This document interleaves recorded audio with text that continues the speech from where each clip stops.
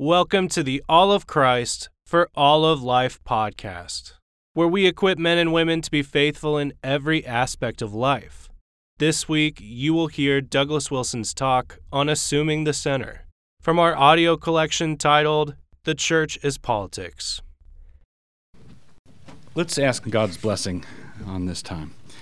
Our Father in heaven, we thank you for your goodness to us. I pray that as we work through this material, you would give us clear minds and clean hearts and a readiness to follow your word and your spirit wherever they lead. We pray in Jesus' name. Amen. Amen.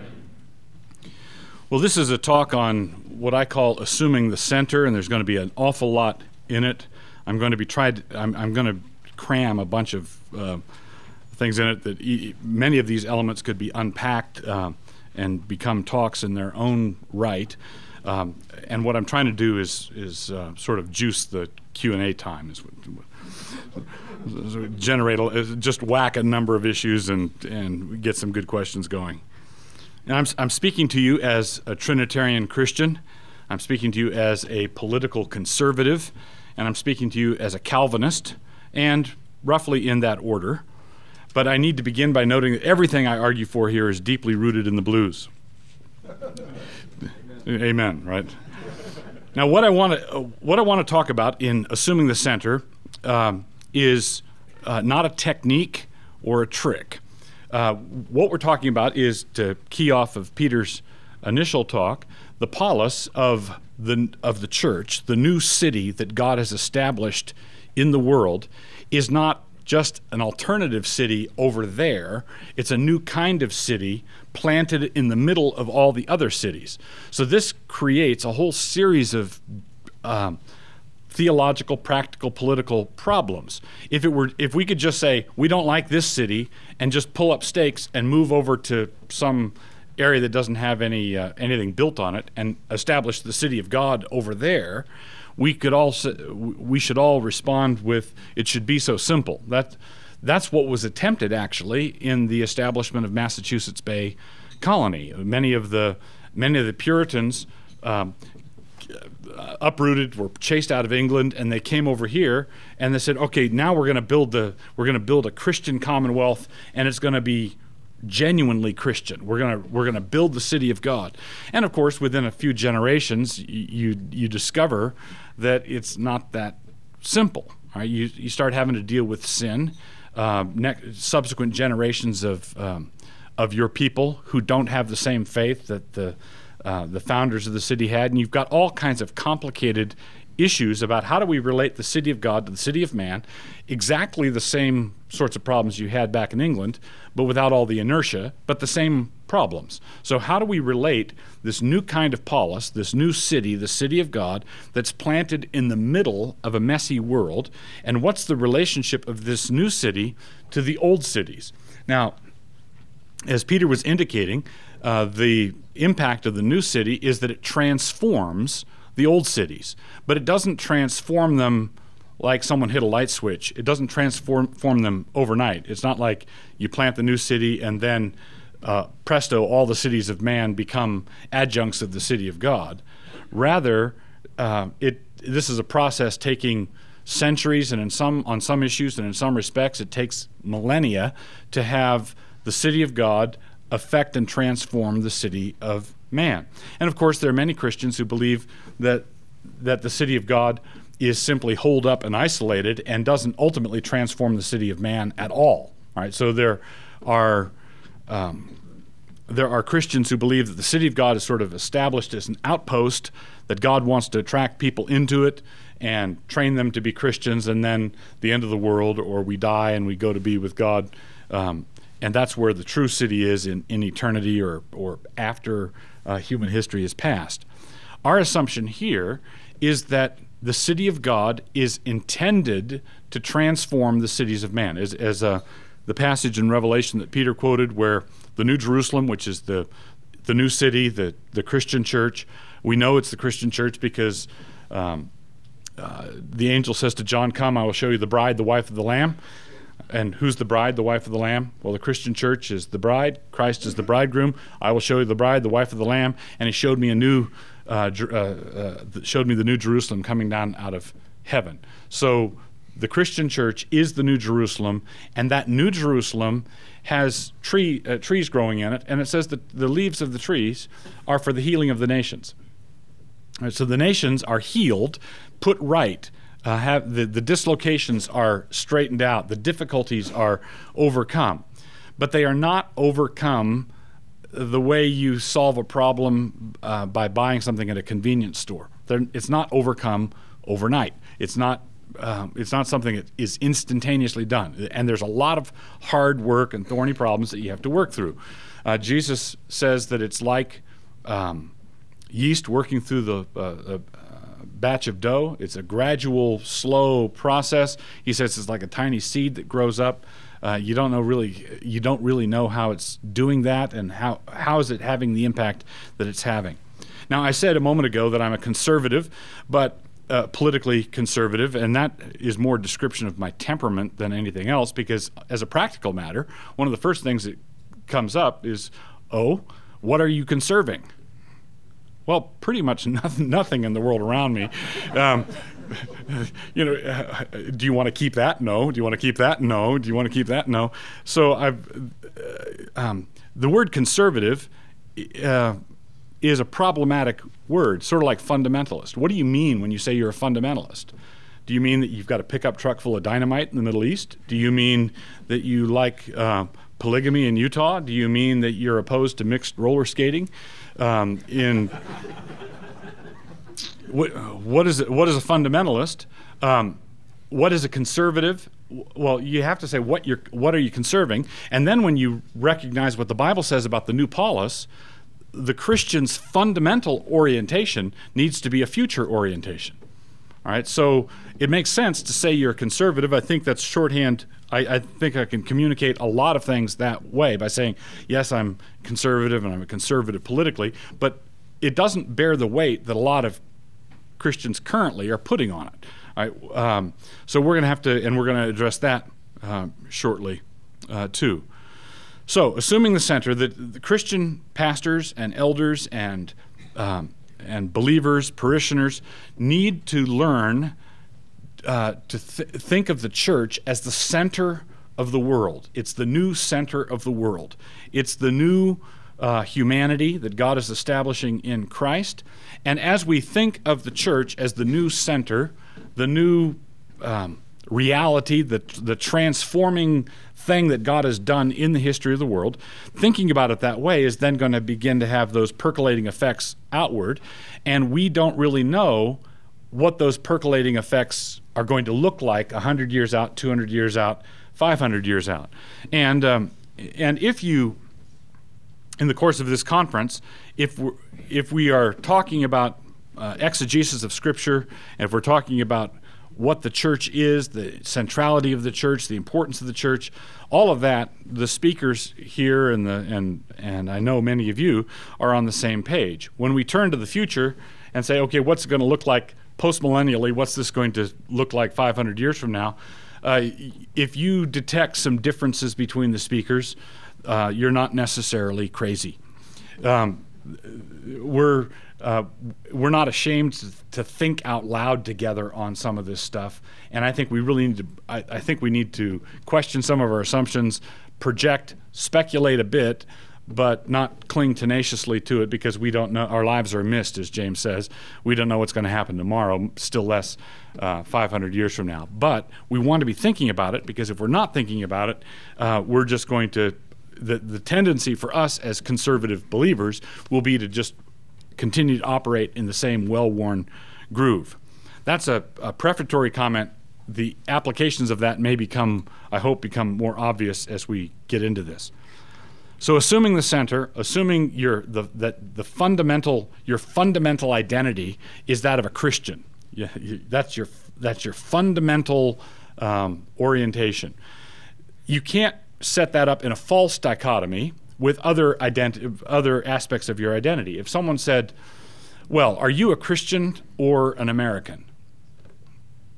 Well, those don't displace one another, right? They're not competing. Now, you can make them compete. You can make being an American into an idol, and you can make that your functional God. And that, in that case, do you worship Jesus or America? That question makes sense. But if I attacked Americanism, the idolatry of Americanism, I would do so as an American. I would do so as someone shaped by my culture and language and everything. And I can't get out of that. I can't jump out of my skin. I can't jump off of my own shadow. That's not a possible thing to do. So I don't want to set up false dichotomies, but we do want to set up a sort of a theological hierarchical system where we know what the most important thing is. We know what the lesser things are, and we know how to stack them. We know which way we would go if various demands were made upon our allegiances. So we assume the center, being Christian, being Trinitarian, is, I think, our fundamental allegiance. Not being Presbyterian, for example, not being Reformed, but being Christian. Now, assuming the center, there's no way to package this, there's no way to shrink wrap it, there's no way to transmit it to management gurus and church growth seminars. What is it that overcomes the world? Is it not our faith?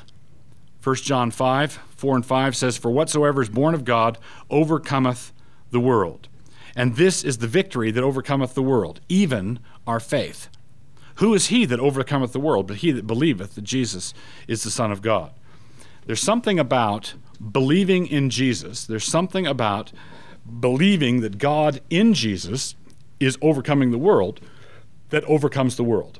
All right? And the world and the things in the world, the lust of the flesh, the lust of the eyes, and the pride of life, all the things that make the city shiny, right? All the things that make the city of man attractive, those things are overcome by faith, not by doctrinal precision, not by having your I's dotted and your T's crossed, not by memorizing the Westminster Confession, but by faith in Jesus. All right, so faith in Jesus overcomes the world.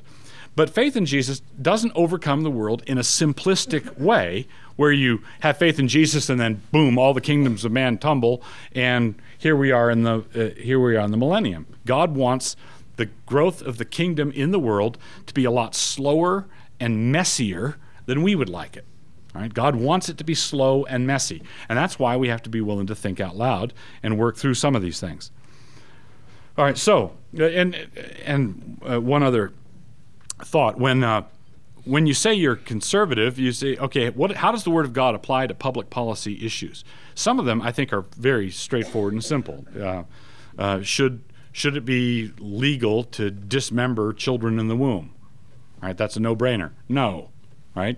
Because God said to Moses, "Thou shalt not commit murder." All right, so you've got straight across issues like that. But when you get into other issues, you need to know the Bible a lot more, and you have to know the circumstances, economics, foreign policy. A lot more study is necessary before we get to a responsible biblical conclusion. And when we think we've gotten there, we encounter other Christians who appear to be responsible Christians who've gotten to another, believers in the Bible and believers in Jesus who get to another conclusion. So we have to know how to work through that.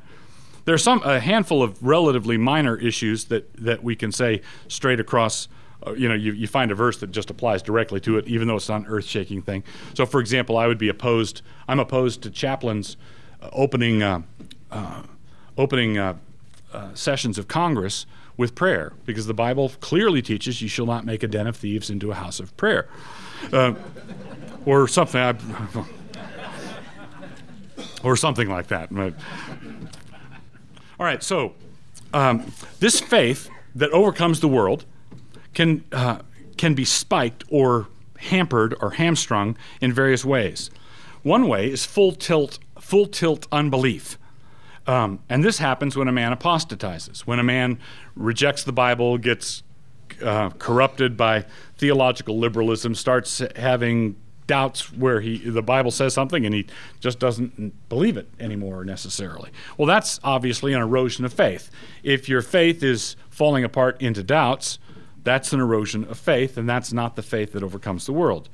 But there's another problem, far more common, at least in red state America, which is, if you've traveled some distance, you need to realize that you are smack in the middle of red state America right now. If you're in that situation, unbelief frequently adopts what you might call workarounds. Faith is still exercised. Faith in Jesus and faith in the Bible is still exercised, and people still believe in Jesus intently. All right, they're devout and pious, but it's very truncated. All right, it's not the Bible applied to all of life and practice, but it's Jesus is my personal Savior, and I have every confidence that I'm going to go to heaven when I die, and I have no interest at all in what the Bible has to say about public policy issues. And this is an escapist or retreatist thing. And so you have many decent Christians who go out into the world and basically function the same way as all their fellow Americans, they adopt the training that they all receive at the business management or the professional school or whatever. They just do what everybody else does. They keep their own ethical nose clean, and they don't think about what the growth and establishment of the New Jerusalem in our midst is going to do to this system down the road. So they still believe in Jesus intently, but the content of what they believe has shifted in enlightenment-friendly directions. That is, what you believe. How many times have you heard a politician say something like this? My faith is very personal and precious to me, and you can finish the rest of the sentence, right? But, right, my faith is personal and precious. It's the most important thing to me, but I'm not going to let it dictate anything. I'm not going to let it escape outside of my skull, right? If elected to public office, I promise you that my personal precious convictions will have nothing whatever to do with anything that I say or do once I take the oath of office. In which case, someone ought to do that, say that every campaign stop, and then when he gets elected, he needs to embezzle a lot of money and do a bunch of high-handed things. And then when he's caught, he should say, look, I promised the American people, I'm personally opposed to embezzlement. My opposition to embezzlement is a very deep and precious thing to me, but I promised you, and I'll roll the tape. Do you see me promising that I would not let any of my personal ethical convictions affect any of my public behavior? And you voted for that. Right? You were talking about abortion. You weren't talking about embezzlement. Makes no sense. Now, all of you know, and this is one of the things that we have to deal with as theologically conservative believers who have an instinctive move to conservative positions. You watch the talking heads or screaming heads shows on television where they're doing their thing, and it's right and left, Mutt and Jeff sort of thing.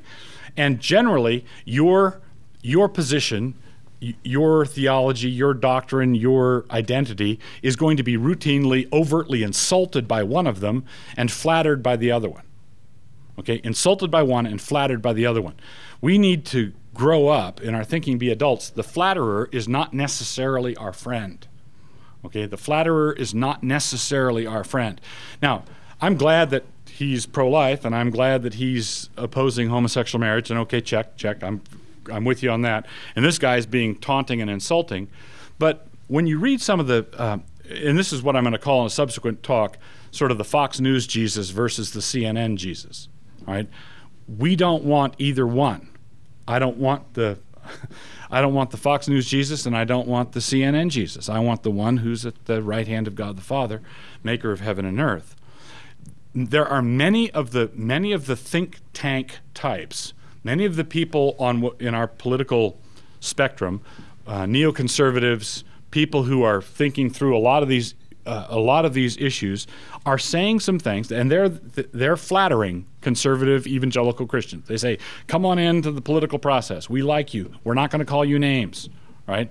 But then, and if we're not thinking, we're just going to pile in there and just say, "Okay." Because of life issues and sodomy issues and so forth, you can count on us. But there are other things going on, and I think we need to recover a much deeper set of suspicions. Let me just give you a couple of examples. Samuel Huntington recently argued that basically he argued from a neocon outlook that there is an American creed, and the American creed, he said, is Protestantism without God. Oh. Isn't that like going to see a play about the Hamlet without the role of the Prince of Denmark in it?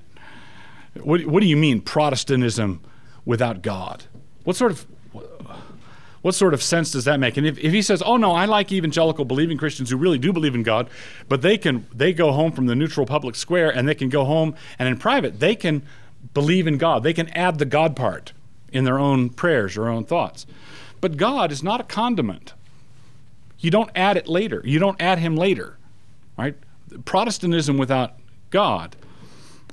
David Gelernter recently wrote a book called Americanism. The subtitle is something like the world's fourth great, or the fourth great world religion.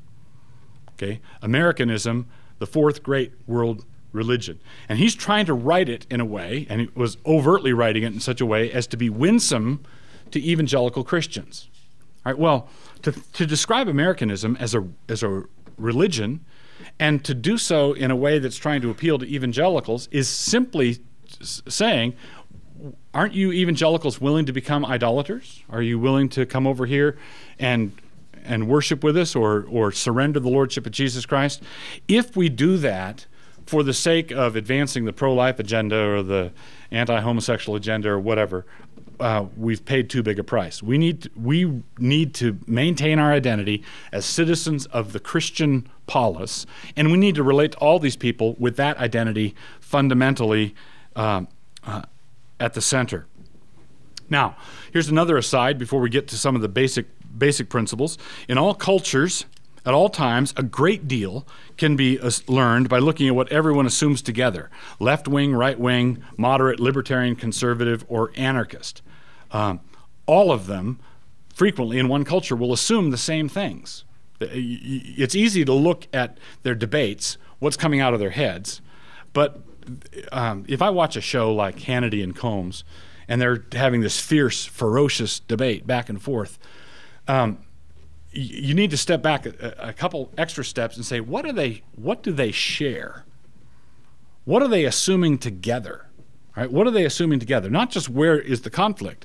And oftentimes someone from another country will be able to tell you much more quickly how much they're sharing. You know, they've both got a set of assumptions about what is debatable, right?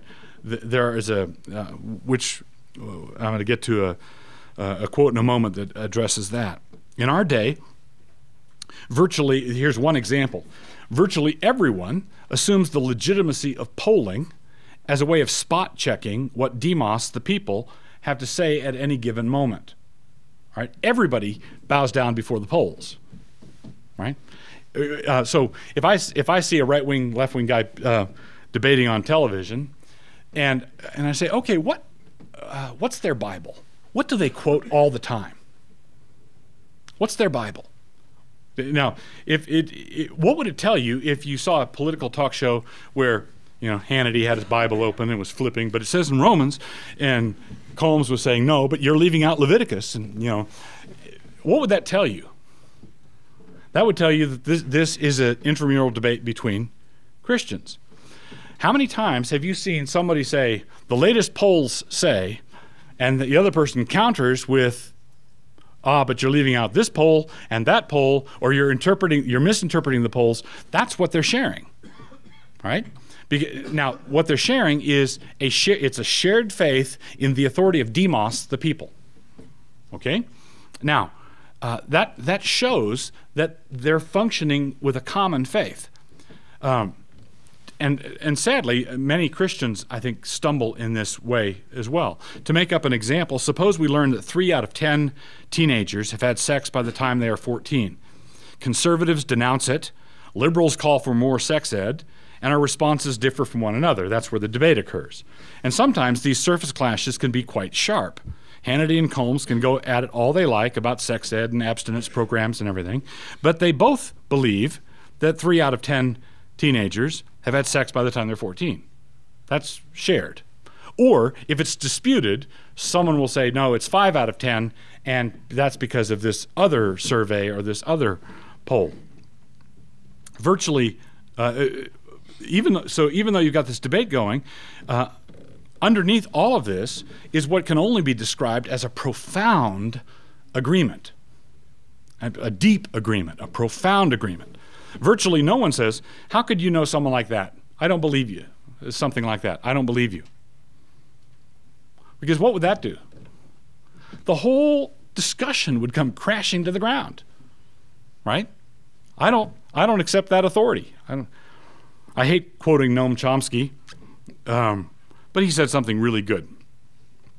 The smart way to keep people passive and obedient is to strictly limit the spectrum of acceptable opinion, but allow very lively debate within that spectrum, right? So narrow the spectrum and then encourage them to really go at it within that spectrum. So you look like, see, they're free speeching, right? You've got the blue and the light blue really hating each other. So you allow very lively debate within that spectrum, even encourage the more critical and dissident views. This gives people the sense that there's free thinking going on, while all the time the presuppositions of the system are being reinforced by the limits put on the range of debate. Okay, what is the shared assumption? What is the shared belief? I love David Wells' books, the Whatever Happened to Truth, and he's got some wonderful thinking, wonderful insights on the deterioration of our culture. But this is the one thing that bothers me about much of his writing is he depends so much for his diagnosis on polling. He heavily depends on this is the way we are because this is what the pollsters have told us. This activity called polling serves a great didactic and manipulative purpose. For example, homosexual activists are still successfully circulating the Kinsey howler that 10% of the population is homosexual, proving yet again Mark Twain's dictum that the history of our race and each individual's experience are sewn thick with the evidence that a truth is not hard to kill and that a lie told well is immortal. Okay, now, but what did Kinsey do when he established that 10% of the? He interviewed a bunch of prison felons, right? He interviewed a bunch of people. He interviewed. It's sort of like the local doctor in town who thinks that everybody in town has a cold because everyone he's seen all that day had a cold. Well, he's the doctor. He's the people come to when they have a cold. And when you go if you interview a bunch of felons or a bunch of sexual perverts, it's not going to be surprising that you find a high incidence of sexual perversion. But that was a lie told well, and it appears to be immortal. Polling is represented to us as a means of measuring what the god Demos is thinking, when in reality it is a powerful tool for manipulating what this figurehead deity is going to do in the future. All right, polling is done far more often to steer you than to inform you. Okay, it's a rudder. It's a way of manipulating you and shaping you. It's not a way of telling you what is actually going on. The people running these things are handlers. Think about it. The basic assumption, and question it, if you question it, you're an idiot, in modern political campaigns is that Clinton is, let's say, Hillary is the nominee for the Democrats and Fred Thompson is the nominee for the Republicans. Say that Clinton is down in the polls this week, and then Thompson, say, is down. The whole thing is treated as a horse race, as a way of selling papers and get you to turn to their channel, with one ahead and then another, and then into the backstretch, neck and neck. Thompson caught up. Whoa, photo finish. And we see the strength of this assumption in this. If Thompson were down in the polls by 10%, the week before the election, and then won the election by 5%, the ruling assumption would be that Thompson caught up, not that polls are radically unreliable. Right? Thompson caught up in the final week of the campaign. But this is really important. Unlike a horse race where one horse really is in front of the other one. Right? When you have a horse race, we're not radical relativists. There's a horse here and there's a horse there, and the finish line is over here. One horse is in front of the other one. But in this situation, political polling consists of speculation, a whole series of towering speculations grounded on very small, scientifically selected sample sizes. In short, you talk to 2,000 Americans and purport to tell us what 250 million Americans are thinking. Right? You talk to a tiny group, and then you say, the American people feel this way, and it's scientific. And then the next week, you talk to a completely different group of 2,000 people, scientifically selected, and then you get another result, and you say, oh, the American people are shifting, right? Now, and anybody who doesn't see the manipulative capacity of this, because that's not to say the American people don't shift. One of the reasons they shift is because they're being steered by polls. They're being told that Demos is speaking. Demos is in the process of speaking, and that helps push people in various directions. Next week, you talk to a different 2,000 Americans, and son of a gun, there's a 10% difference in the answers. Then you represent that as an instance of the 250 million changing their minds. Beautiful, elegantly done, but bogus. All this speculation, for that's all that it is, once accepted by the masses as scientific, is a great way to herd everybody along in the general direction you wish them to go. Polling is less a finely tuned and calibrated instrument for measuring as it is a cattle prod to keep the voting public mooing contentedly. Now, the thing that's astounding about this is when you are told, periodically some network will they'll pull a bonehead maneuver or something, and that is they'll have a call in or we'll open the phone lines. Would you rather vote for Clinton or Thompson? And they get 5 million people calling in. 5 million people call in. And one of them wins by 5%. And what do they fall all over themselves telling you? This was not scientific. No, it was way too close to common sense to be scientific. It was way too close to actually representing what a whole bunch of us think, than this discrete system of manipulable data that you need shamans and gurus and witch doctors to interpret for you. I don't know how many elections I've seen where everybody over this so-and-so caught up in the last week has been used as this fig leaf cover for what should be obviously going on. Now, and so what I'm saying to you, as Christians, we serve Jesus. We don't serve Demos. We don't serve the voice of the people. We are Christians. Jesus is Lord, not Demos.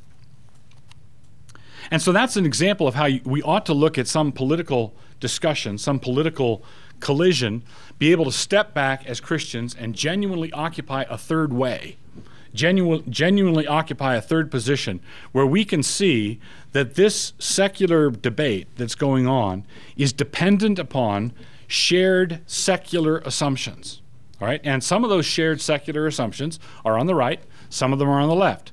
Some of them insult us, some of them flatter us. But all of them are secular.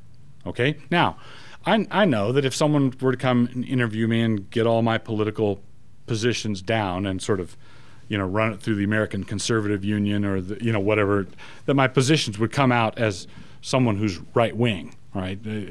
But as Christians, that's not our identity. That's just not our identity. We need to hold these positions because of what we believe the Bible to teach, not because of what Demos is saying or what's the acceptable realm of discourse. In short, assuming the center means believing what the Bible says about where we are instead of believing what we say about where we are. We don't know where we are. This entails also, because we don't drive human history. We are God's instruments for accomplishing human history, but we don't have the bird's eye view of it. None of us are standing on the mount with God, watching with him as he says, now see what I'm going to do over the next millennium. None of us have that. We don't have that information. We have the general trajectory.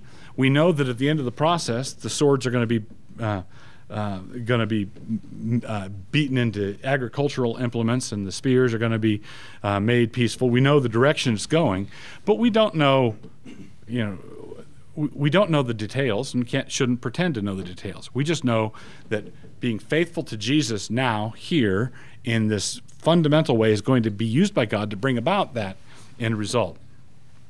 A lot of the debate about faith and faith alone in the Reformed world these days has to do with the way Abraham believed. It was all faith, pure faith. But we really ought to be paying some attention to what Abraham believed. What did Abraham believe? He believed that all the nations would be blessed through him and that he would inherit the world. That's what he believed. That's Romans 4:13. And it wasn't through law, but it was through the righteousness of faith, the justice of faith. Remember what Peter said about justice and righteousness being the same word. And what is it that overcomes the world? It's our faith. And when we have faith in God, faith in Jesus, what happens is God uses our faith, our worship, our hymn singing, our involvement in the world, our being salt and light. He uses all those things to establish the justice of his gospel. The justice of his polis is established by that means. And we don't know how. Jesus tells a parable. The farmer goes out and he puts seed in the ground and it grows up overnight. And Jesus says something very funny there. The farmer doesn't know how. The farmer has no idea. Why is this a crop here? Why were certain periods in church history so blessed? And why were other periods in church history in sharp declension? What is it that goes on there? Well, faith overcomes the world, and when we plant and water and God gives the increase, we don't know how he gives the increase. We don't know what mysterious way he does that, but we do know that he does that. All of that said, let me just run through what I believe are some basic political principles that should govern, principles, not methods, principles that should govern our interaction with the magistrate. Now, and I've been speaking a lot about Americans, but I believe that these are principles, not methods, which means that they are applicable if you're a Canadian, they're applicable if you're Polish, they're applicable if you're a Russian. This is a perennial problem that all Christians everywhere have to work through. We must never forget the sovereignty of God. The king's heart is in the hand of the Lord, like the rivers of water. He turns it wherever he wishes. Proverbs 21:1. The ruler of our nation is not the people, it's not the Congress, it's not the president, not the Supreme Court, not the Constitution. The ruler of our nation is the Lord Jesus Christ. We are in his hand, we are under his scepter. The issue is not whether we will, as a nation, make Jesus Lord, but whether his lordship will be for our blessing or our undoing. Okay? Jesus is not going to be made Lord or not by us.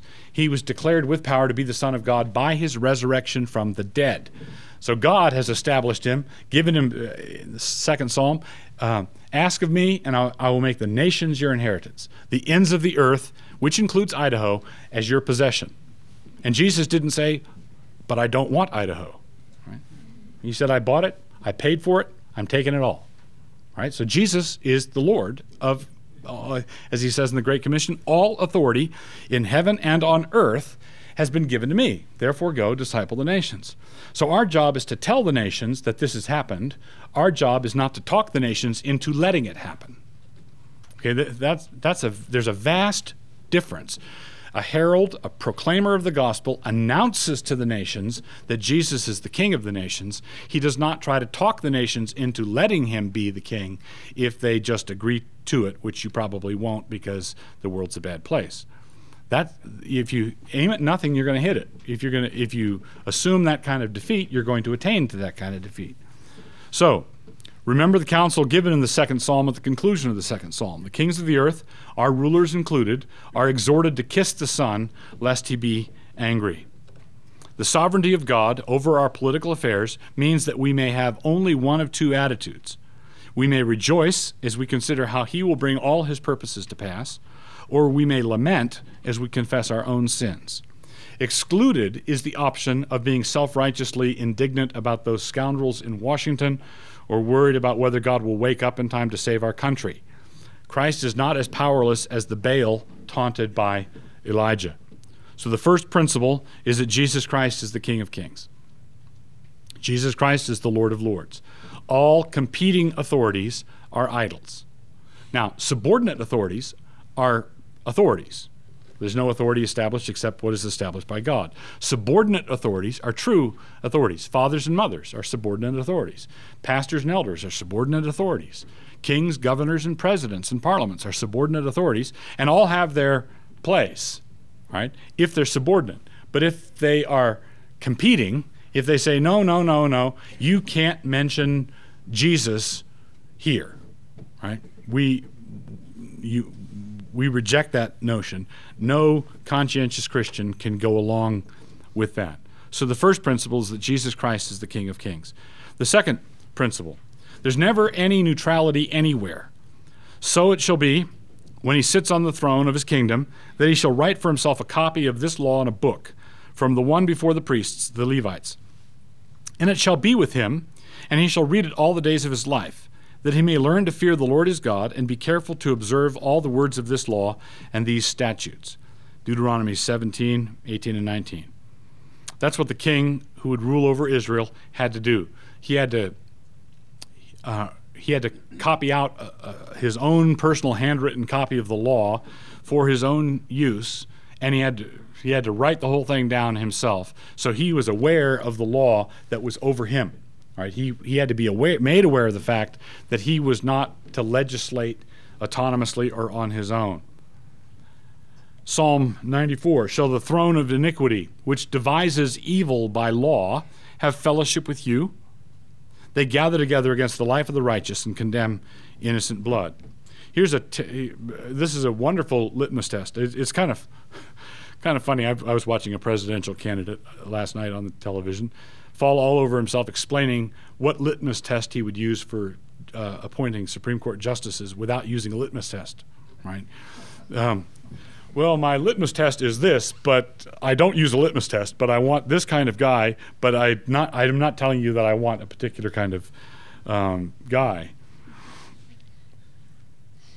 Yeah.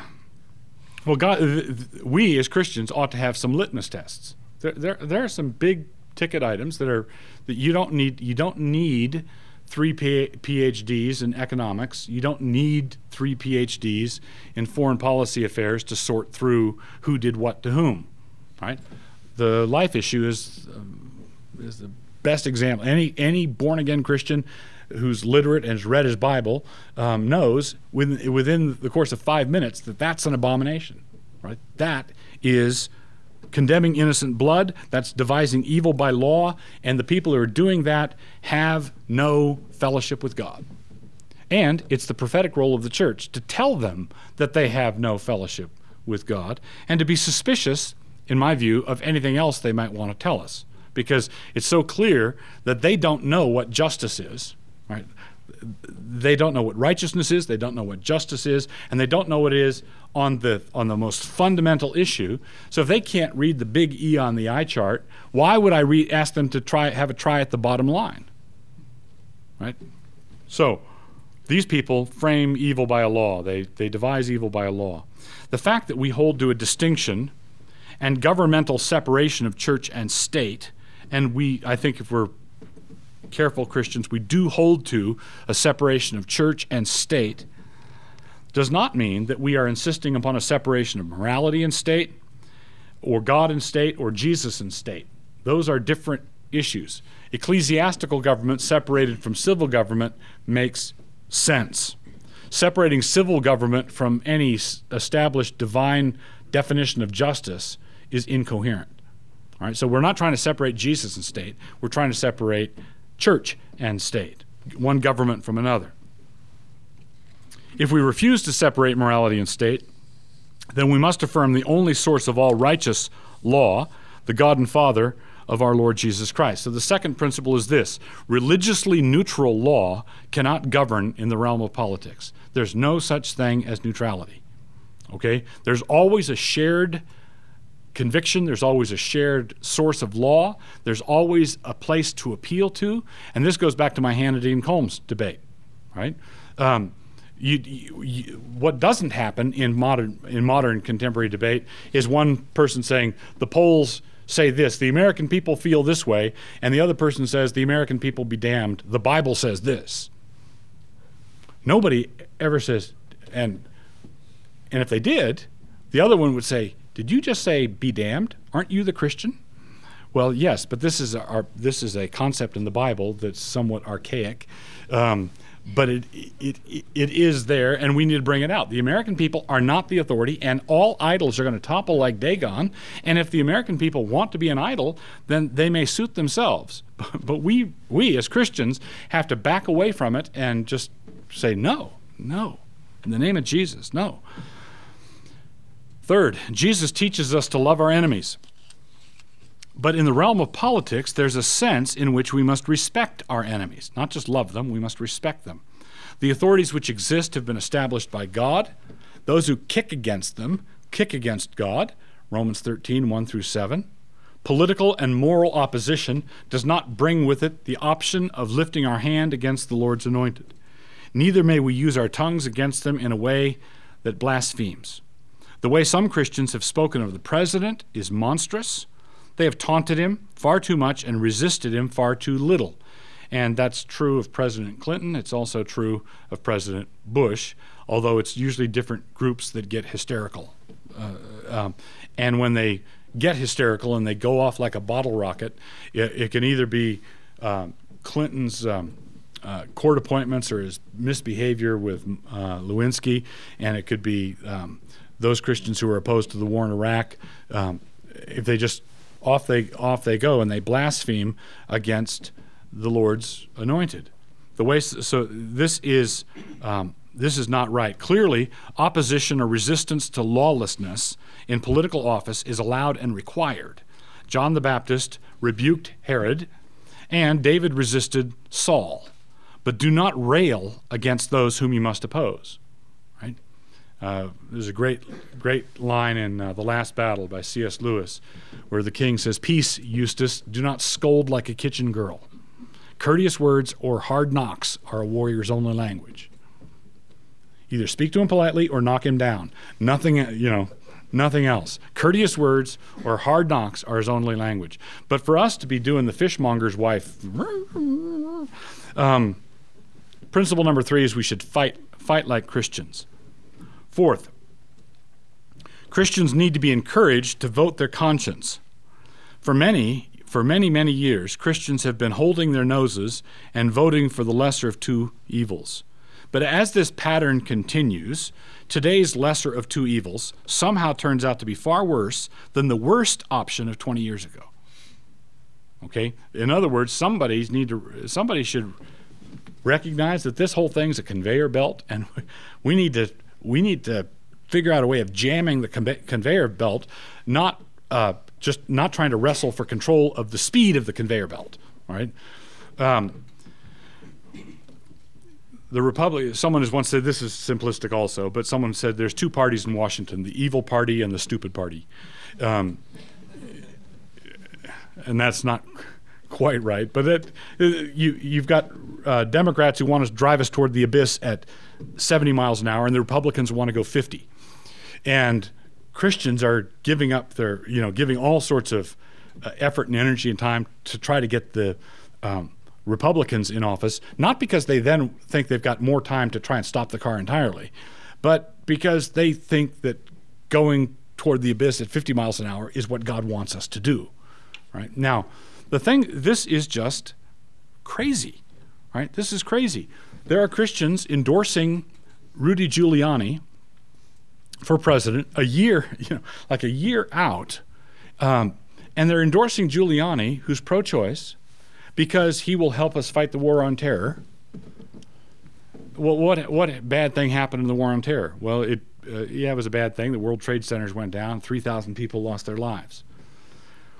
Well, under the abortion carnage, under the current pro-choice regime, that's how many Americans die every day, right? Every day.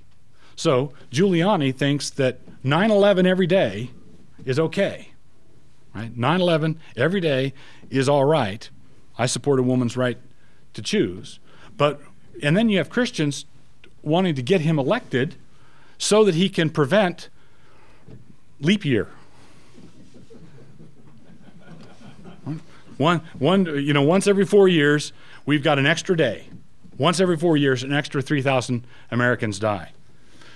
Someone ought to say, who cares about that anymore? You don't. You Christians don't. What are you doing? What are you talking about? So we need to work through this.